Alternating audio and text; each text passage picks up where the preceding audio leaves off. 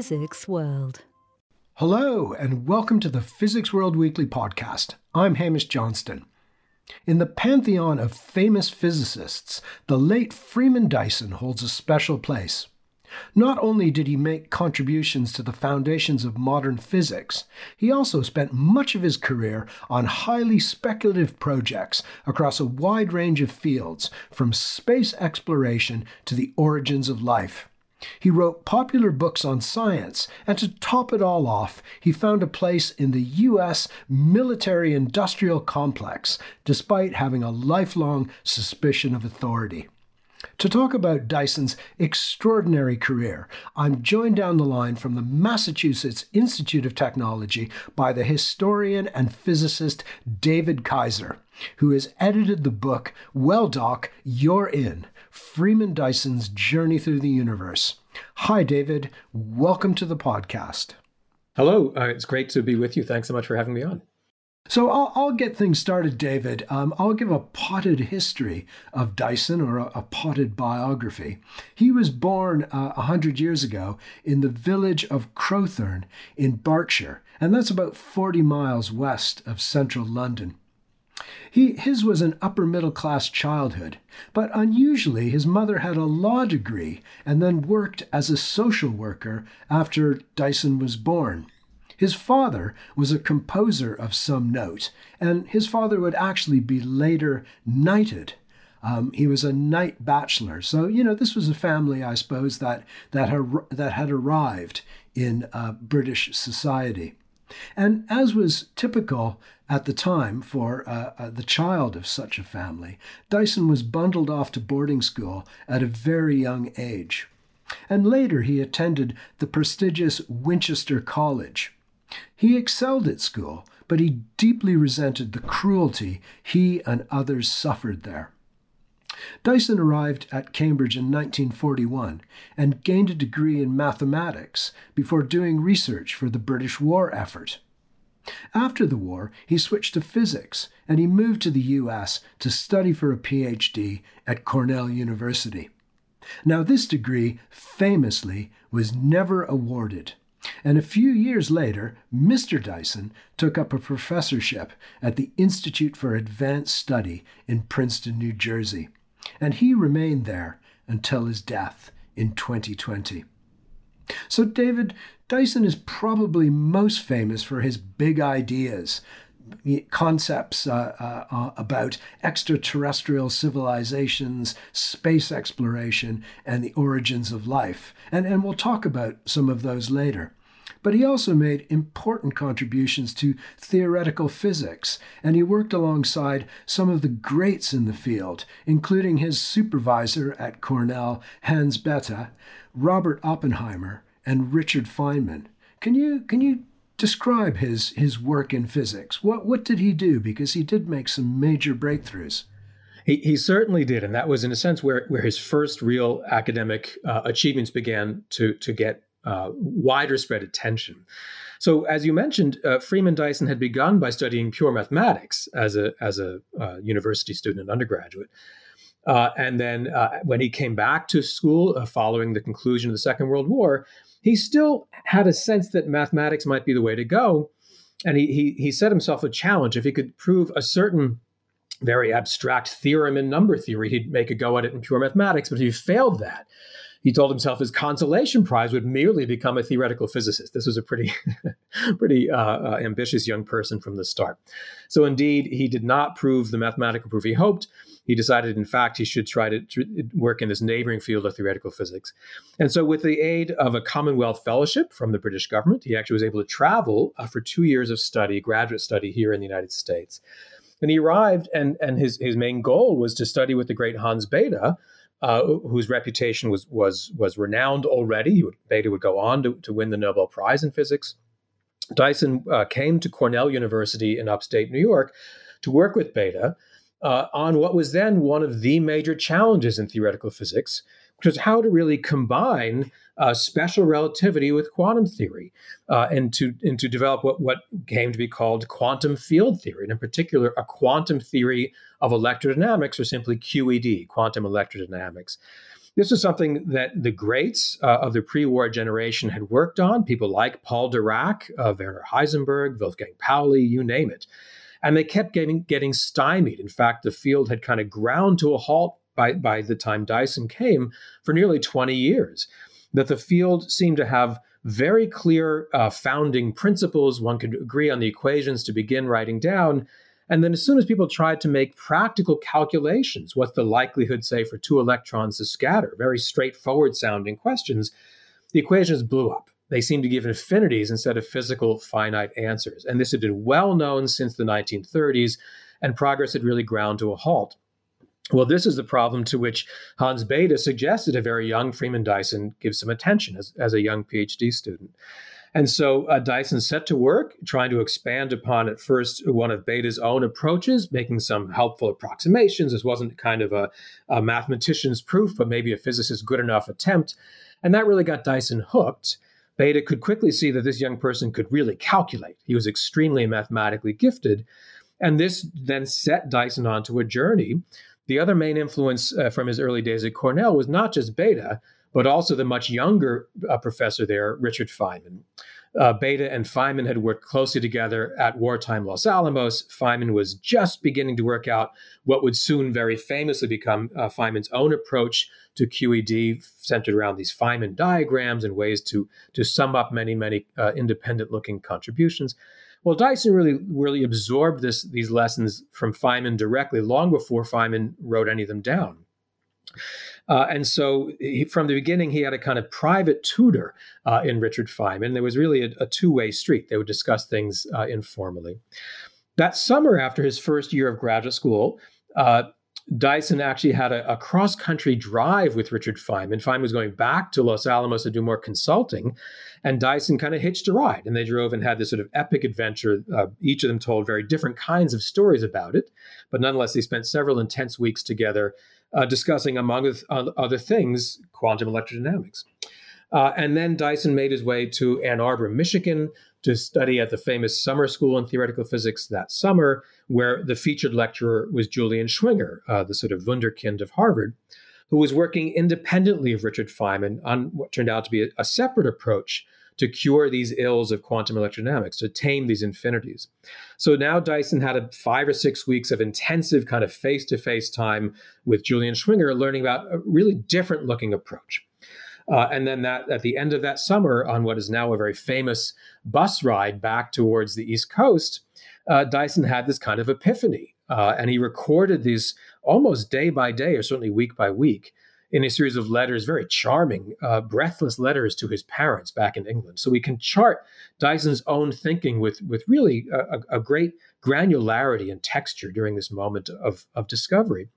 And so to bring the story to a close, what Dyson wound up doing was actually seeing connections between Feynman's and Schwinger's work, which neither Feynman nor Schwinger themselves had yet seen. And indeed, building in, as soon as he learned of it, complementary work by the Japanese theorist Shinichiro Tomonaga, which was only then beginning to be a little bit known in places like the United States. And it was Dyson who saw that these 3 attempts were actually versions of the same thing. They were indeed mathematically interchangeable. That was already pretty astounding. And then he went on to do something that, frankly, was even more important. It was Dyson, not Feynman, not Schwinger, not Tomonaga, but rather Dyson, who proved how to generalize these efforts to what we would now say to any order. So each of them was working in a perturbative series. You have a small little constant, so the corrections are at the percent level, and corrections to that would be another factor of, say, 100 smaller, roughly. But no one had known how to tame even the first round of corrections. Dyson showed you could do this to arbitrary order. So that in principle, guided by one's patience rather than a kind of conceptual limit, one could, in principle, calculate quantities in quantum electrodynamics to arbitrary accuracy. This was Dyson's really kind of probably most significant achievement as a physicist, among many others. But he did this as a sort of first and second year graduate student, and indeed after that left graduate school and went on to a rather remarkable career, remaining forever Mr. Dyson. And David, you mentioned the letters home, which I'm guessing were a sort of a gold mine for you and your co-authors when you were writing the book.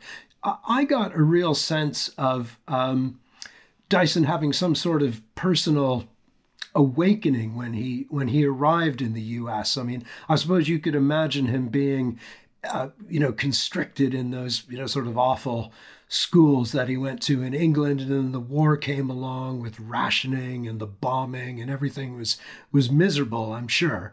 And then he arrives, at Cornell in upstate New York, and everything seemed, I suppose, new and exciting to him. Is that I got that feeling. Was that a major event in Dyson's life, that his arrival in the U.S.? I think you're exactly right. And the letters, again, really capture this. Is not only that we have to depend on Dyson's own recollections from many decades later, although those are wonderful and charming to read as well, but really do have this sort of week by week updating to his parents, who had never visited the United States, and he had his older sister Alice as well.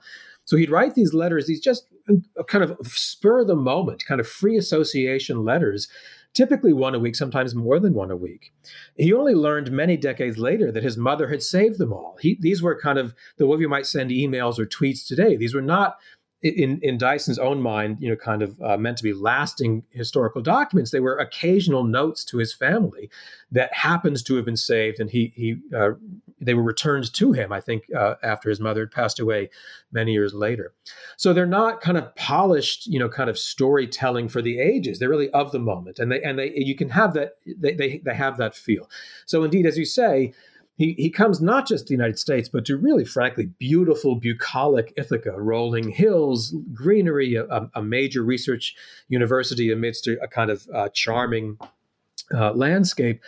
It's alive with ideas. I mean, he's studying at the feet of people like Hans Bethe and Richard Feynman and indeed many others. And Dyson, he writes to his parents, I think especially to his mother, saying that everything is exciting. He's going to grow fat on the wonderful food in the cafeteria. That's right, yeah. What college student, loves the food in the cafeteria? He did. I mean, the room, the seemingly bare dormitory, is treated as if it's a palace. I mean, everything, as you say, his horizons are expanding. He also, he made friends quickly and would both enjoy kind of car rides with some of his new American pals. They would drive to New York City or back for weekend trips. He also became really devoted to the buses. He would take long bus rides, not just the one I mentioned coming back from the summer school in Michigan, but he would explore up and down the East Coast, make journeys into the Midwest. And we know that because he would write these detailed, again, kind of almost anthropological letters back to his family, describing what we now call the Rust Belt was like, kind of manufacturing towns in the Midwest. He would describe cultural shifts soon after the Second World War, political shifts in the United States, left-right tensions, race relations, and so on. He really was attuned to this new land. And again, since his family back in England hadn't yet visited, he really wanted to be a kind of observer on the ground. And he captures that day-to-day feel of it really in a kind of breathless, charming way. I found that really fascinating. I mean, it seemed to me that he sort of hit the ground running as an American almost. He was almost an American before he arrived. He might not have known it, but I thought that was really interesting and charming as well. Some of the descriptions of the country. But David, let's go back a bit to another formative era in Dyson's life, and that's the work that he did during the Second World War. He was doing operations research for Bomber Command of the Royal Air Force. What was Freeman Dyson doing there, and what were some of the challenges that he came up against, both scientific and personal? You're right. This was absolutely a formative set of experience. Not surprisingly, of course, the Second World War was so traumatic for so many people affected. Dyson was still a late teenager when he joined this effort. He was really quite young. He'd already been a university student at Cambridge, and the war, of course, interrupted so many things. Early on in the effort, some kind of analytically minded advisors to the British government had visited Cambridge, as I'm sure they were visiting many places throughout the country, to basically do recruiting. And one of these was C.P. Snow, the famous physicist and novelist. And during the war, it's others might not remember, Snow was actually deeply involved in basically kind of military policy and advising for the British government. So Snow, along with others, visited Cambridge. He spoke with young students there, including Dyson. We know this because of Dyson's letters home, even from this era of Dyson's life before he came to the United States. And Snow was trying to recruit young, kind of mathematically gifted students to work for this new division. It was called Operational Research, or OR, which was being stood up throughout the Defense Ministry, and in particular around the RAF and Bomber Command. And the idea was to basically do kind of refined statistical analyses. What types of strategies were effective and could, kind of running the numbers, could a data-driven approach find places to improve efficiencies and so on. It might sound very self-evident today. This was really fairly novel in the early 1940s. And so basically Snow recruited the young Freeman Dyson as a young mathematics student to come work on that. And that is indeed how Dyson spent most of the war at Bomber Command as a very young kind of junior analyst. And so the idea was to try to collect numbers on anything they could and see what might be counterintuitive, what might the operational experienced officers be overlooking if you take lots and lots of data on many sorties, other patterns that might not be obvious from one or two kind of anecdotal reports from, say, pilots who come back. It was that kind of mindset, which again today sounds pretty straightforward, and that got Dyson started. Now, as you also rightly note, for Dyson this became a second learning opportunity for him, which is he grew very quickly disillusioned with a kind of hierarchy, which was not surprising in the military during wartime, but also what he later would really castigate as a kind of lack of creativity, a kind of hidebound hierarchy, that we're going to do things because I said so kind of mindset. At least that's what was the impression made on a very young Freeman Dyson. It's interesting, other historians have gone back in the many years since then and maybe given a rounder picture of some of the very same people with whom Dyson was interacting at the time. And indeed, some things to which Dyson might not have been privy maybe showed a greater a creativity or originality for some of the folks who'd come in for Dyson's real critique.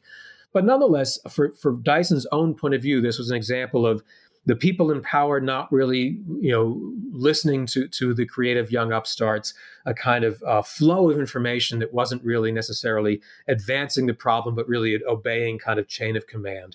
And so this really stuck. It reinforced for Dyson a kind of loathing of hierarchy, which he already had been garnering even from a young student at these boarding schools. And to him, I think it was all of a piece. The kind of word of authority for authority's sake was something that made him just absolutely, very, very put his antenna up and made him very, very suspicious. And I think that he saw that in spades during the wartime Bomber Command efforts. But that brings us to, I suppose, a very powerful contradiction in sort of his response to that. He, instead of saying, "Oh, I'm never going to get involved in that sort of nonsense again. I'm never going to, do lots of work to try to save people's lives, only to have my recommendations ignored." He persevered, and when he arrived in the U.S., it seems like he almost sought out a role in the military, in companies that developed technology for the military. I mean, is that because he thought that things could be done better in the U.S., that maybe the Americans would listen to the scientists and technologists? I'm not sure it was that intentional, or that he thought about it in quite those terms. But and there was a bit of a delay, in fact. So Dyson dives into very, very heady, esoteric, quantum theory and relativity and QED and so on. Excels brilliantly, very fresh out the gate, and goes on to a remarkable career. He's hired without a PhD. He's hired first as a full professor at Cornell in his 20s, after Richard Feynman had left the university. And then, as you mentioned, soon after that, hired as a full-time faculty member at the Institute for Advanced Study, still with no PhD. So he could well have carried on sort of forever in that mode. And I don't think he thought, I'd better go apply my skills to improve, national security for the United States. I think instead he was immersed in a series of relationships with basically veterans of the wartime projects, especially in the United States, people like Hans Bethe and Richard Feynman, whom we've mentioned. Once he moved to the Institute, his boss was Robert Oppenheimer, famously director of wartime Los Alamos. It's often called the father of the atomic bomb.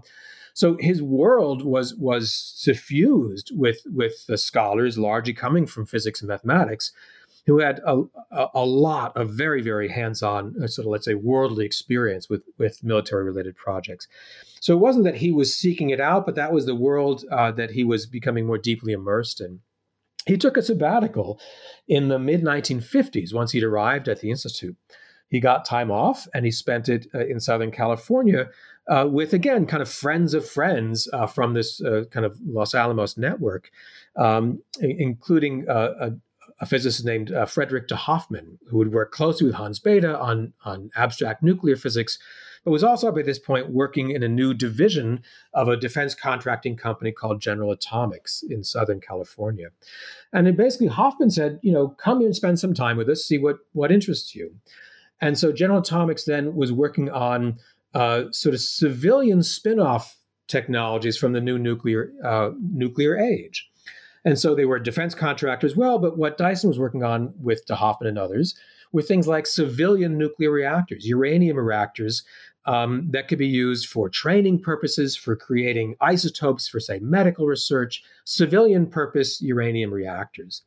And so Dyson sort of tried something new, almost on a whim, went out there for a sabbatical, and found he got really hooked by the idea. And again, his letters back to his parents make this very clear, that there was a kind of thrill to applying his remarkable creativity and imagination to things that real live engineers could work on, right next to him and see would this really work or not, to leave the realm of pencil and paper, requiring very hard pencil and paper calculation, but not limited to that world. And Dyson, again, writes these just breathless letters back to his parents that this is sort of real world, exciting stuff, not because it was kind of military, but because it was, I think, practical. He could see the impact. He actually participated in a patent for this new type of a reactor design that's still in use today, a sort of inherently safe reactor that would sort of automatically shut down before it could go into a kind of runaway meltdown. These very creative, clever ideas.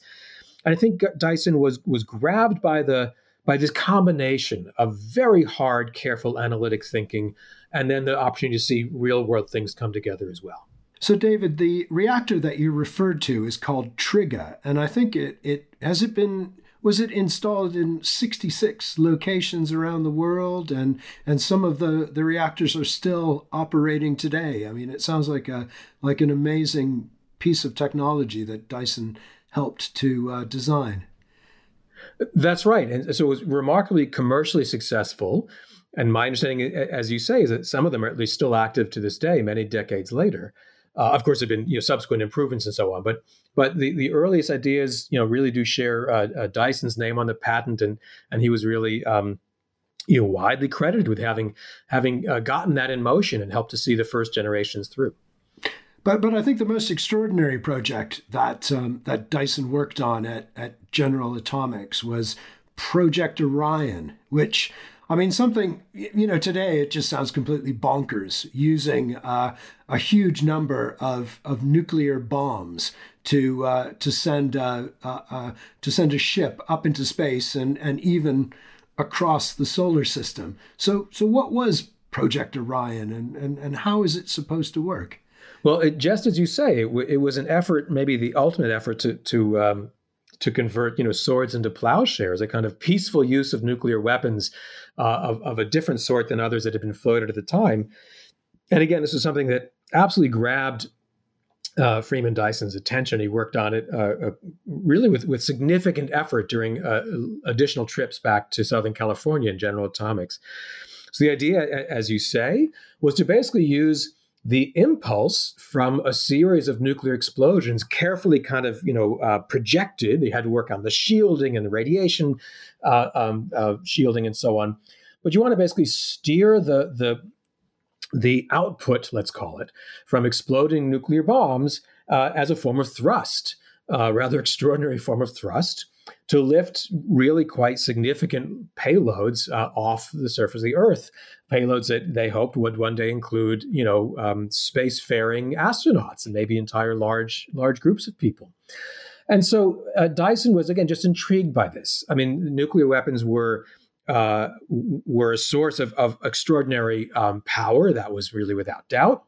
And here was an effort to try to use that new technology back in a spirit of kind of exploration of a larger universe out there, or certainly a larger solar system at the very least, that kind of beckoned. And there was just a kind of from left field sort of way of thinking about how do we try to really explore the unknown. And this just absolutely captured Dyson's imagination. As a very young child, he'd written stories in a kind of Jules Verne vein of rocket trips to the moon. This was really a kind of childhood fantasy for Dyson, of course, for many, many other young people all around the world. And that was something that kind of stuck with him. And now had a glimmer of maybe a new possibility. And he'd had this taste of this kind of melding of really out there creative, analytical, and theoretical thinking melded with cutting edge engineering and experimental physics. And this was another kind of opportunity, not just to daydream, but to think really hard about shock waves, about impulse, about radiation shielding, about could this really work? What would the requirements be? What might be realistic? They got as far as doing some beta tests, not with the actual nukes, but with kind of conventional explosives to study the early thrust phase of kind of designs for kind of capsules. And there's some wonderful films that were shot and some still images that remain to this day of Dyson kind of off to the side, staring at a bunch of engineers, literally hands-on, this test equipment. So again, I think it literally fired the imagination of people like Freeman Dyson and indeed a whole team. And so I mean, I love that chapter. It was, it was just extraordinary. And I really, I was sort of puzzling, thinking, how is this going to work? What happens? And is this, this is what I've come up with. You tell me if I'm right or wrong. I mean, I picture you set off a nuclear explosion underneath the rocket. And so it goes up a bit.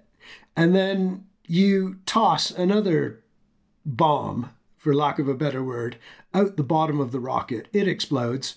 It goes up a bit more. Another bomb, it goes up a bit more. And there was something clever that Dyson did in terms of, so you not only have a bomb, the bomb also has a material that doesn't explode that's called a propellant. And Dyson worked out the best way to get that propellant to go upwards, to hit the bottom of the rocket, for lack of a better word, to send it up. I mean, is that how it would work? That's what I got out of the book, and sort of looking on Wikipedia. I think that's basically right. And so again, to go from that kind of sketch to the really detailed, there were dozens and dozens of technical memos. Some of them actually, I think, classified, and many others now widely available. That this was to go from the kind of late night, kind of a daydream or so for what a cool thing to think about at the level of cartoons, to really work out, I say, sort of shock waves, the propagation of different kinds of disturbances through a whole range of materials. And some of which, turned out to then be of relevance for later studies in astrophysics and so on. It was real physics and real engineering to go beyond the sketch to say this really could be feasible. Now, I should say, and again, the chapter in the book on that is written by Freeman Dyson's son, George Dyson, a remarkably gifted historian of science and technology.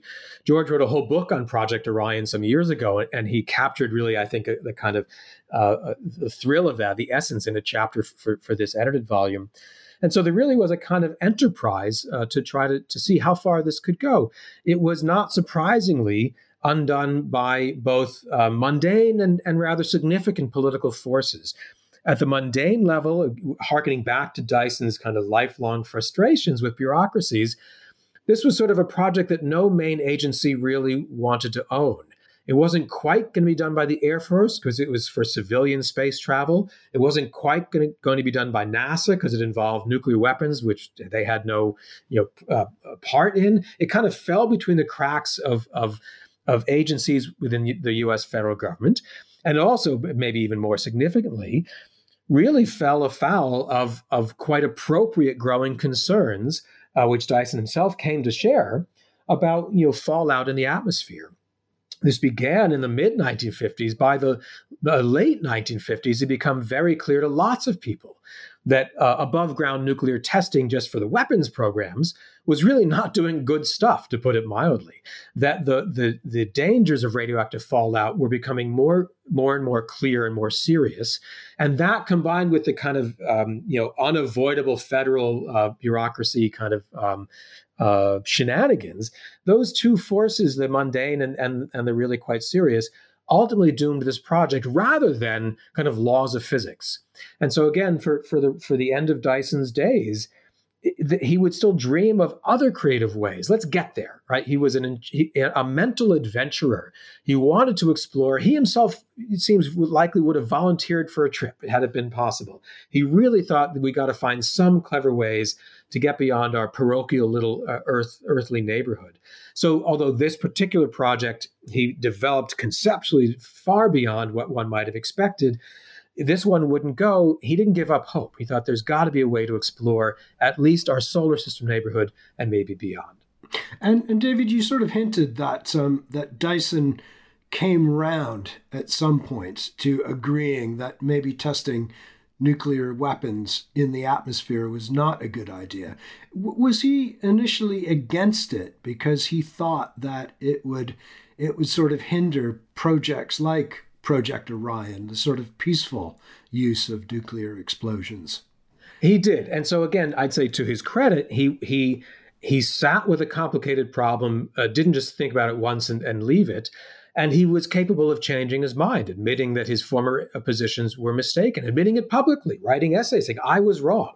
And here's why I'm now convinced of his current position. And the role of things like nuclear testing or more broadly on nuclear disarmament is, I think, a very good example of that.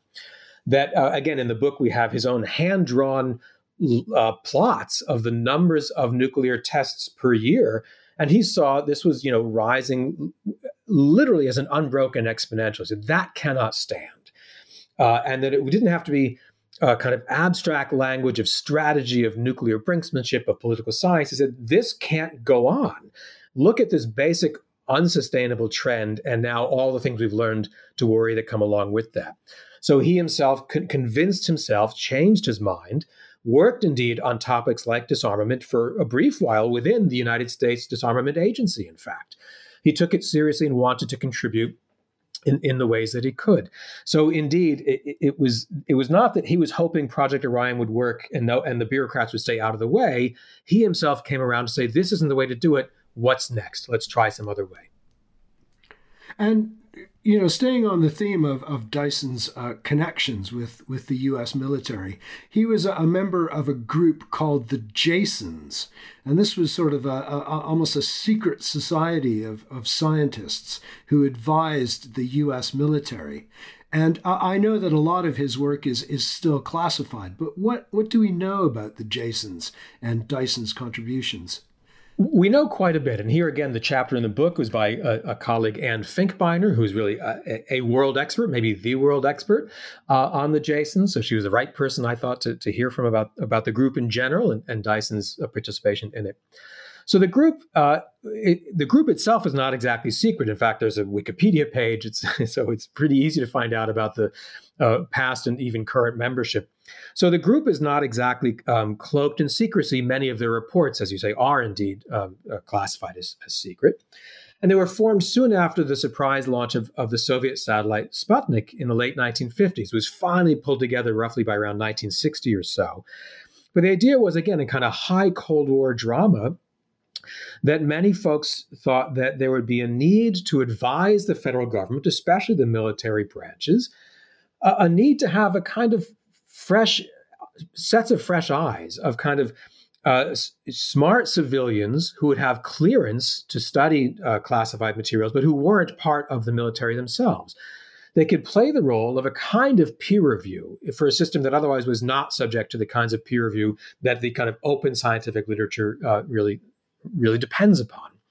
So it was a group that came together to advise the U.S. military, in a sense, to try to head off what they feared might be kind of enthusiasms from this or that general or this or that branch that weren't going to be subjected to the kind of really close skeptical scrutiny that we all do for each other, as scientists and scholars all the time. So this is what Dyson referred to as lemon detection, I think. That's exactly right. So basically, is this idea, just so ridiculous it couldn't possibly work before some agency spends a lot of money or, heaven forbid, runs away with something that's going to be either more dangerous than they expect because of unintended consequences or just could never work because of some basic physical principles. Either way, let's get ahead of that. And so it was a group that was dominated in the early years by theoretical physicists, which is, again, a little surprising. Many of them, like Freeman Dyson, had by this point worked closely with experimentalists and even engineers, but it was really kind of mathematically inclined theoretical physicists, among others, who would do this kind of summer study every summer. What are topics that either the Air Force or some other branch wanted some outside scrutiny on to give a kind of a check on, or that the Jasons themselves said, you don't even know this is a problem. We're going to look into this, on your behalf. So they would typically meet over the summers and choose a small set of topics, prepare reports. Again, often based on classified materials. The reports were often classified, though several have since been declassified. And they could range on a wide range of topics. In more recent years, other kinds of topics have come into the Jason's purview, bioweapons and biosecurity and so on, not only kind of classic problems in physics or nuclear weapons. But the idea would be, what science and technology-based topics should the federal government have kind of skeptical outside experts on hand to try to catch? Is this really going in a terrifically wrong direction or not? So the group became actually fairly controversial in the late stages of the Vietnam War, where, again, some titles of reports were made public. The reports themselves were not. From the titles, it looked like the Jasons might be advocating for some really quite despicable moves. I will use the word despicable. I think many of the Jasons themselves would have, even at the time. And it seems that, in fact, the Jasons were saying this is not the way to go. Don't use these anti-personnel weapons and so on. There's both better efficiencies and a kind of human or moral element. But that wasn't at all clear, because the reports themselves were still highly protected. And so membership on these groups was seen as really, in many circles, as a taint. And Dyson kind of lived with that and lived through it. And he didn't resign from the group. He stayed active really until the very, very end. But it was something which many members of the group had to deal with, where they sort of couldn't defend in detail what they were doing, and indeed many reasonable people could nonetheless disagree. So they were the work they did was classified, even though many of them thought they were doing maybe good work to stave off even worse possible outcomes. So a controversial group, certainly in the late 60s and early 70s, and has had its ups and downs ever since. But Dyson never wavered, and he participated nearly every summer, really for decades and decades. So, David, moving away from, I suppose, theoretical physics and defense work, I think Dyson is probably most known for the concept of the Dyson sphere, which is sort of a really big idea. It's highly speculative, but it's also taken seriously by astronomers. Well, what is a Dyson sphere? That's right. This is one of his forays in the early 1960s to, again, think in a careful, grounded, quantitative way about questions that many, many colleagues hadn't even recognized as a question. And Dyson had a special knack for that really throughout his very long and remarkable career. So here he was getting very concerned about things like energy usage to sustain an advanced civilization. All of our gadgets require some kind of energy use. And so Dyson figured that one pretty ready source of energy would be the output from a star, like our own sun. Of course, we rely on that all the time here on Earth. So Dyson began speculating any sufficiently advanced civilization would realize to keep, in a sense, their iPhones going long before the day of iPhones. The civilization might simply geoengineer, kind of take apart a planet in their neighborhood. That already is rather remarkable. Let's just take apart a planet to repurpose the raw materials into a whole coordinated array of basically solar panels surrounding the star to get even more efficient way to grab the energy, put it into useful, usable form, basically surround the star with solar panels. And that might then power a civilization for eons, not just a kind of centuries scale, but really even beyond millennia. And then Dyson characteristically says, well, if that were the case, how would we ever know here on Earth? He says, of course, the aliens would want to do that. That seemed like the most rational thing. He convinced himself that was straightforward. He ran the numbers. One could take apart a Jupiter-sized planet and repurpose the raw materials. He ran those numbers first. That wasn't the flaw. And he said, well, how would we know? And so he began wondering about what this assembly would look like far away, if we astronomers here on Earth could ever detect such a series of assemblages out around faraway stars. And he realized that this would kind of block the light mostly in the visible bands, but would still emit in the infrared. And so he was basically advising astronomers, and this is in the earliest days of SETI, the search for extraterrestrial intelligence. Here's another kind of distinctive signal to go looking for.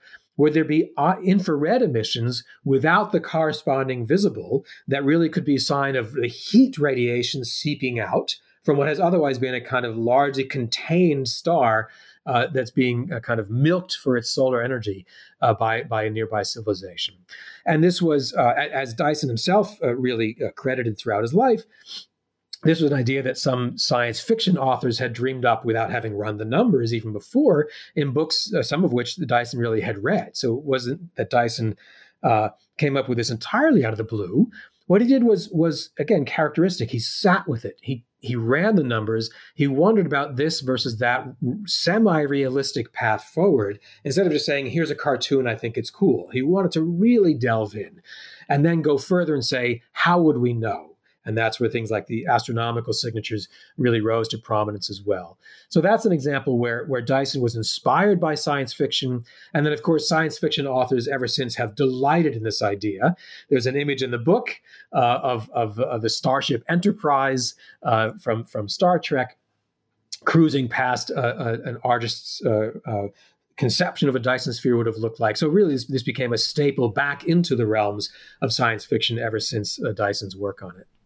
And, from our perspective here on Physics World, we're always looking for exciting new astronomy news. And every once in a while, there will be a story, a paper, where some, astronomers have spotted something that may look like a Dyson sphere. Sometimes it's not, but who knows? I mean, so it is a serious thing, isn't it? It's something that astronomers are looking for. And, it is. And I think it's another sign of, I think Dyson learned, he credited with his move to the United States, going all the way back to his early years, that there's a way in which, again, this kind of post-Second World War generation of US-based physicists and physical scientists had become accustomed to working with data and working closely with engineers and experimental physicists in a way that Dyson said, maybe unfairly, but Dyson's view was that the kind of Cambridge mathematical physics approach really treated, let's say, data or empirical things as really kind of separable from the glorious mathematical advance. And Dyson himself said what he really learned at the feet of people like Hans Bethe was to really follow numbers, empirical experimental things. You see that with the reactor, you see that with Project Orion, you see that even with the Dyson spheres. Because again, he wants to say, not just is this feasible, it's a cool idea, but how would we know? What would a realistic signature look like? What could we go out to try and look for? And that doesn't mean we'll find them, but it shows that kind of attention to melding the really esoteric, incredible mathematical power with something like an empirical series of inputs as well. And David, Freeman Dyson was also interested in the origins of life, I suppose, here and on Earth and possibly elsewhere. And you've got a chapter on that in the book, which I found fascinating. I think mostly because I know absolutely nothing about the science of the origins of life. So I really enjoyed learning about it. And Dyson was particularly interested in something called the metabolism first hypothesis of how life emerged. What is that hypothesis, and why was Dyson an advocate of it? Well, I also am far from my own comfort zone on this material, but so I learned a lot from that chapter as well, and it was very important to Dyson. He didn't just sort of come at it once. He learned about it again on a sabbatical back to California at the University of California, San Diego, UCSD. He talked with many colleagues in biochemistry and other related areas, and again he brought his particular skill set to try to get a kind of complementary view on what everyone would agree is a very complicated, to this day, very complicated topic. So his idea was to try to go beyond the kind of the studies of replication of DNA molecules and how the double helix can split and kind of replicate a kind of genetic message, which by this point, even by the mid-1960s, was quite well known and carefully studied. But Dyson said, we have to understand what goes on beyond just the sort of single strand of DNA level. What about huge collections of biologically relevant molecules? Populations, if you like, of molecules. As a physicist might consider something like statistical mechanics. How do you worry about large collections of these things and not only the individual kind of microphysics or microdynamics of this or that replication event? And once he began thinking about large collections of these molecules, he realized that there are going to be competing processes or competing requirements. And it's almost like a kind of chicken and egg thing, which comes first, that there have to be ways to sustain all these activities of mobility, of reproduction, of replication. And that broadly goes under the category of metabolism. How does one use the energy sources to do all the other things that have to get done? And then reproduction, which Dyson thought was distinct from merely replication. How does a whole collection of things reproduce instead of the individual strand of DNA replicating? So then you have to worry about things like errors and error tolerance, fault tolerance, and so on. What's the statistics, the kind of error rates when large collections of these things have to go through both metabolic processes, but also individual replication, which when you add them all up, sum them up, have to go towards reproduction.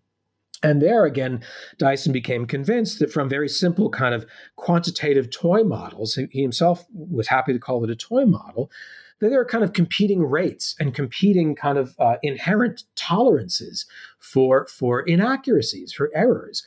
And that metabolic processes, he thought, might be more error tolerant than some of the other ones. And so maybe a large collection of kind of biologically relevant molecules in a hot primordial soup in the Earth's atmosphere or the seas or wherever, maybe you had to sort of get better at metabolism first because that was less likely to get messed up by the inevitable errors that would creep in.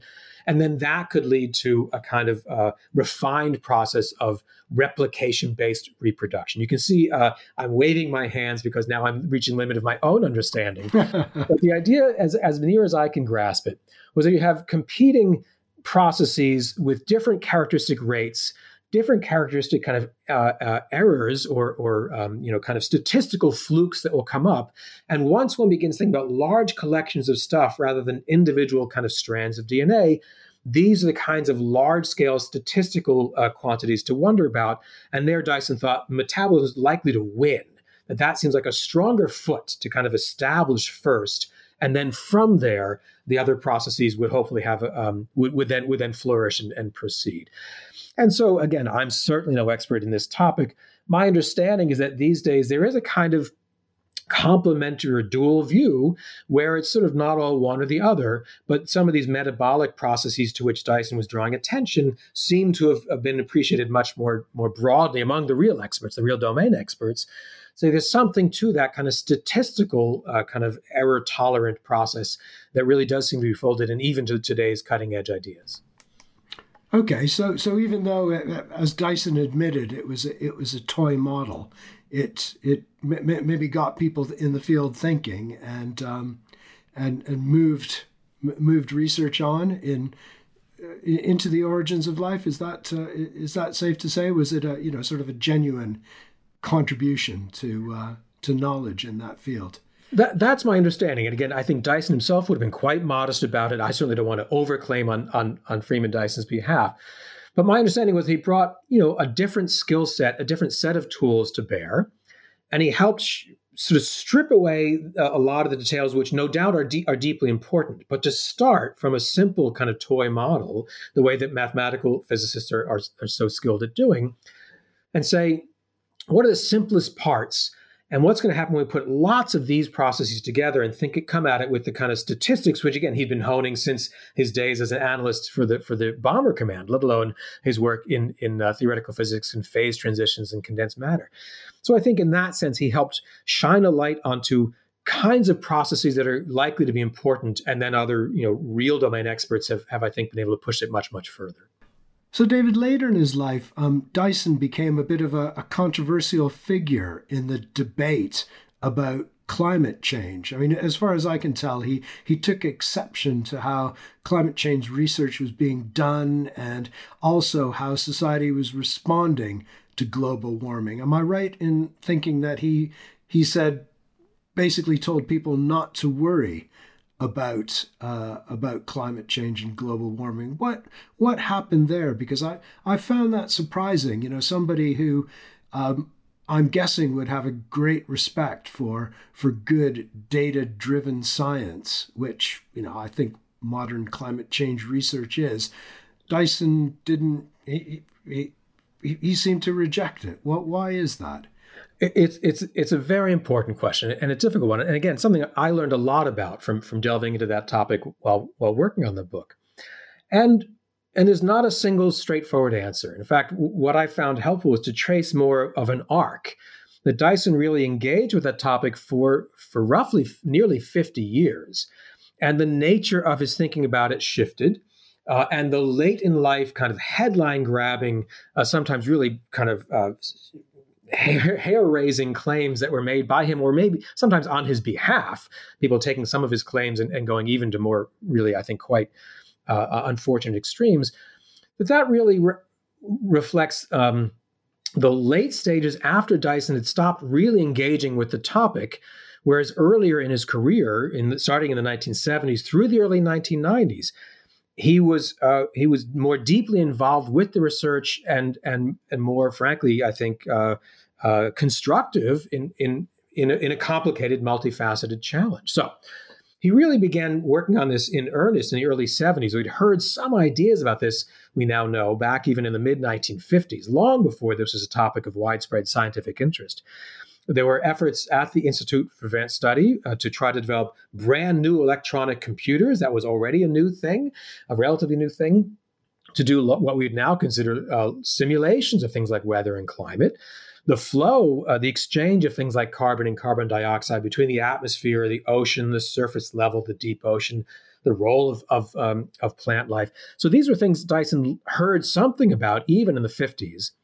And then in the early mid-1970s, spent a sabbatical, in this case at a kind of energy policy think tank associated with one of the national laboratories, the Oak Ridge National Laboratory in Tennessee. And he published a peer-reviewed article there where he was actually really calling attention to what was by then a much better recognized problem of human-driven, we might say anthropomorphic climate change. Burning fossil fuels is not doing good things. And the rate at which it's happening is getting worrying. And these were all Dyson's own observations and sharing that with what was becoming a more widespread scientific concern. So Dyson wrote this early paper saying, to really address this effectively, we're going to have to get all of human society off of fossil fuels, and that's going to be really hard. That's correct. That is going to be really hard. We've learned with all the more stubborn experience ever since. So Dyson said we have to have a kind of short-term and a long-term view. We have to buy ourselves time because there won't be a society-wide technological revolution overnight. So while we work on new, cleaner forms of energy use, let's figure on how to capture and sequester carbon from the atmosphere in the short term, while we're still burning fossil fuels. And let's do really widespread use of certain kinds of planting of trees and ground cover vegetation that could sequester carbon. And he ran the numbers. You could do it with this kind of acreage. It wouldn't get in the way of agricultural crops, have a very modest carbon tax to make it funding. It was really, again, a kind of multifaceted set of interventions that he called for, from the kind of toy model scaling arguments that he was working on for things like origin of life and much else.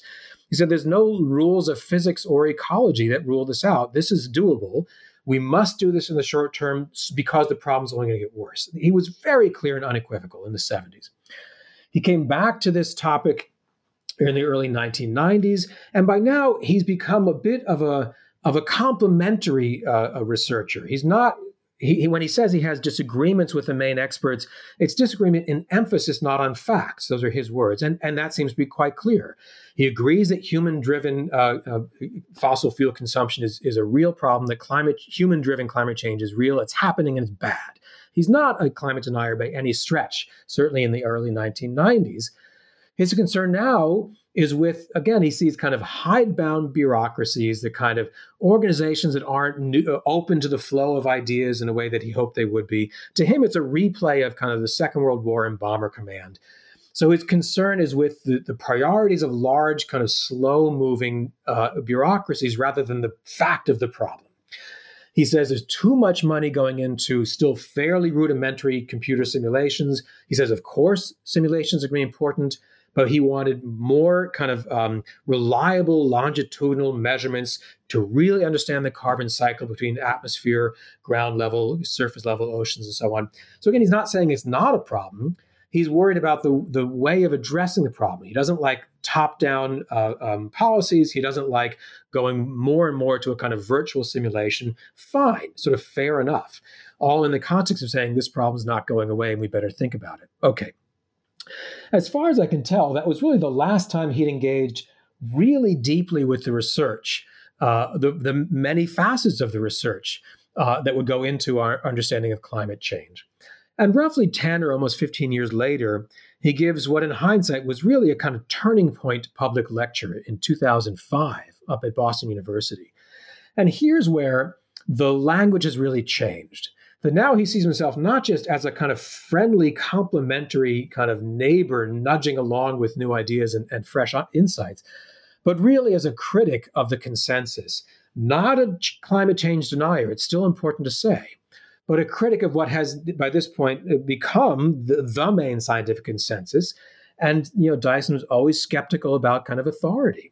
And so he lambasts the state of the art without having really been up to date on the state of the art. And I think that's where the real divergence starts to become so apparent. And frankly, for me, I'll just say it, heartbreaking to see the analytical powers of this unbelievable thinker, where now he really is not immersed in the data, not immersed in the most recent research, and saying, we're going in the wrong direction. Not as a denier of the problem, but as a denier of what had emerged as the set of priorities. So this is fused in Dyson's mind, I think it must be said, with a kind of otherwise buoyant optimism. I think it was misplaced, personally, I think it was misplaced in this topic. He was, to the end, a techno-optimist. Human ingenuity will get us out of this. We'll build better spaceships to explore the cosmos. We'll understand how to harness the power of a star with a Dyson sphere. He said there's no end to our creativity. That's a beautiful, beautiful, optimistic way to live one's life. I think it can get away with oneself if it's untethered from what becomes a more and more pressing kind of time-sensitive quandary, like rapidly escalating climate change. So Dyson's concern wasn't that climate change wasn't happening. It was that we'll get there. We'll figure out some clever techno fix. And in the meantime, he thought there were very pressing problems on Earth affecting lots of people, infectious disease and poverty and so on, which, again, sort of sadly and ironically, just at that moment, were being tied more and more conclusively to things like climate change. That climate change is making worse the spread of certain infectious diseases, is going to put even more pressure on certain impoverished populations. Dyson didn't put those together. He thought we have to work on helping vulnerable people. I can get on board with that. And he says, we'll just kind of invent our way out of this. Will be some clever gadget. And so he was worried about the kind of alarmism rather than saying climate change is somehow a hoax. The other side to that is he was not very careful about correcting the record when other genuine, flat-out climate change deniers would kind of cherry pick some of Dyson's outspoken statements in the mid and late 2000s and 2010s and really spin them in ways that I don't think Dyson would have endorsed. So Dyson was guilty, let's say, of not correcting the uses to which his name was put. He was unfortunate, I'd say, in making increasingly sort of oracular statements when he himself admitted he was really out of touch with the latest developments by the dedicated experts. And it led to really a kind of unfortunate divergence from someone who had begun with really, really very powerful, creative, quantitative, insightful efforts to take this challenge seriously and to try to get people on board to say this requires technological, scientific, and policy changes. And the kind of threads came a bit undone in his own thinking as he moved away from the topic, but kept talking about it even when he wasn't immersed in it. That leads to a complicated legacy. You can see it took me a while to even talk through it. I think it's unfortunate, but it is in some sense characteristic of Dyson's efforts to the end to be the kind of skeptical outsider, the kind of friendly critic, and say, we all believe this. Are we sure? What do we need to know? Here, I think it was maybe, a bit misplaced. And other times throughout his career, that had been really a winning combination. You can see why he'd stick to that as a kind of move to make. Well, this has been a fantastic discussion, David. You're obviously really enthusiastic about the life of Freeman Dyson, and it's great that you've put together this book with your co-authors. And listeners, please do check out David's book. I read it when I was on holiday. Actually, it was for a book review for Physics World, but I read it on holiday. I cracked it open when I was sitting on the plane on the runway, and as soon as the plane took off, I was hooked. I read it for 2 hours straight on the flight, and I was sneaking away from my vacation to read about Freeman Dyson. It really is a rip-roaring description of a truly extraordinary life.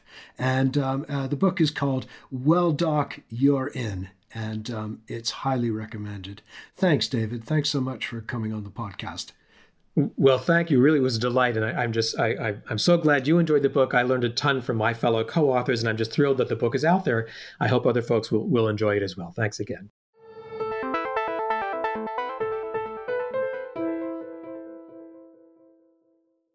I'm afraid that's all the time we have for this week's podcast. Thanks to our guest, David Kaiser, and to our producer, Fred Isles. We'll be back again next week when we'll be chatting about optical coherence tomography and the role that it can play in the diagnosis and monitoring of diseases of the eye.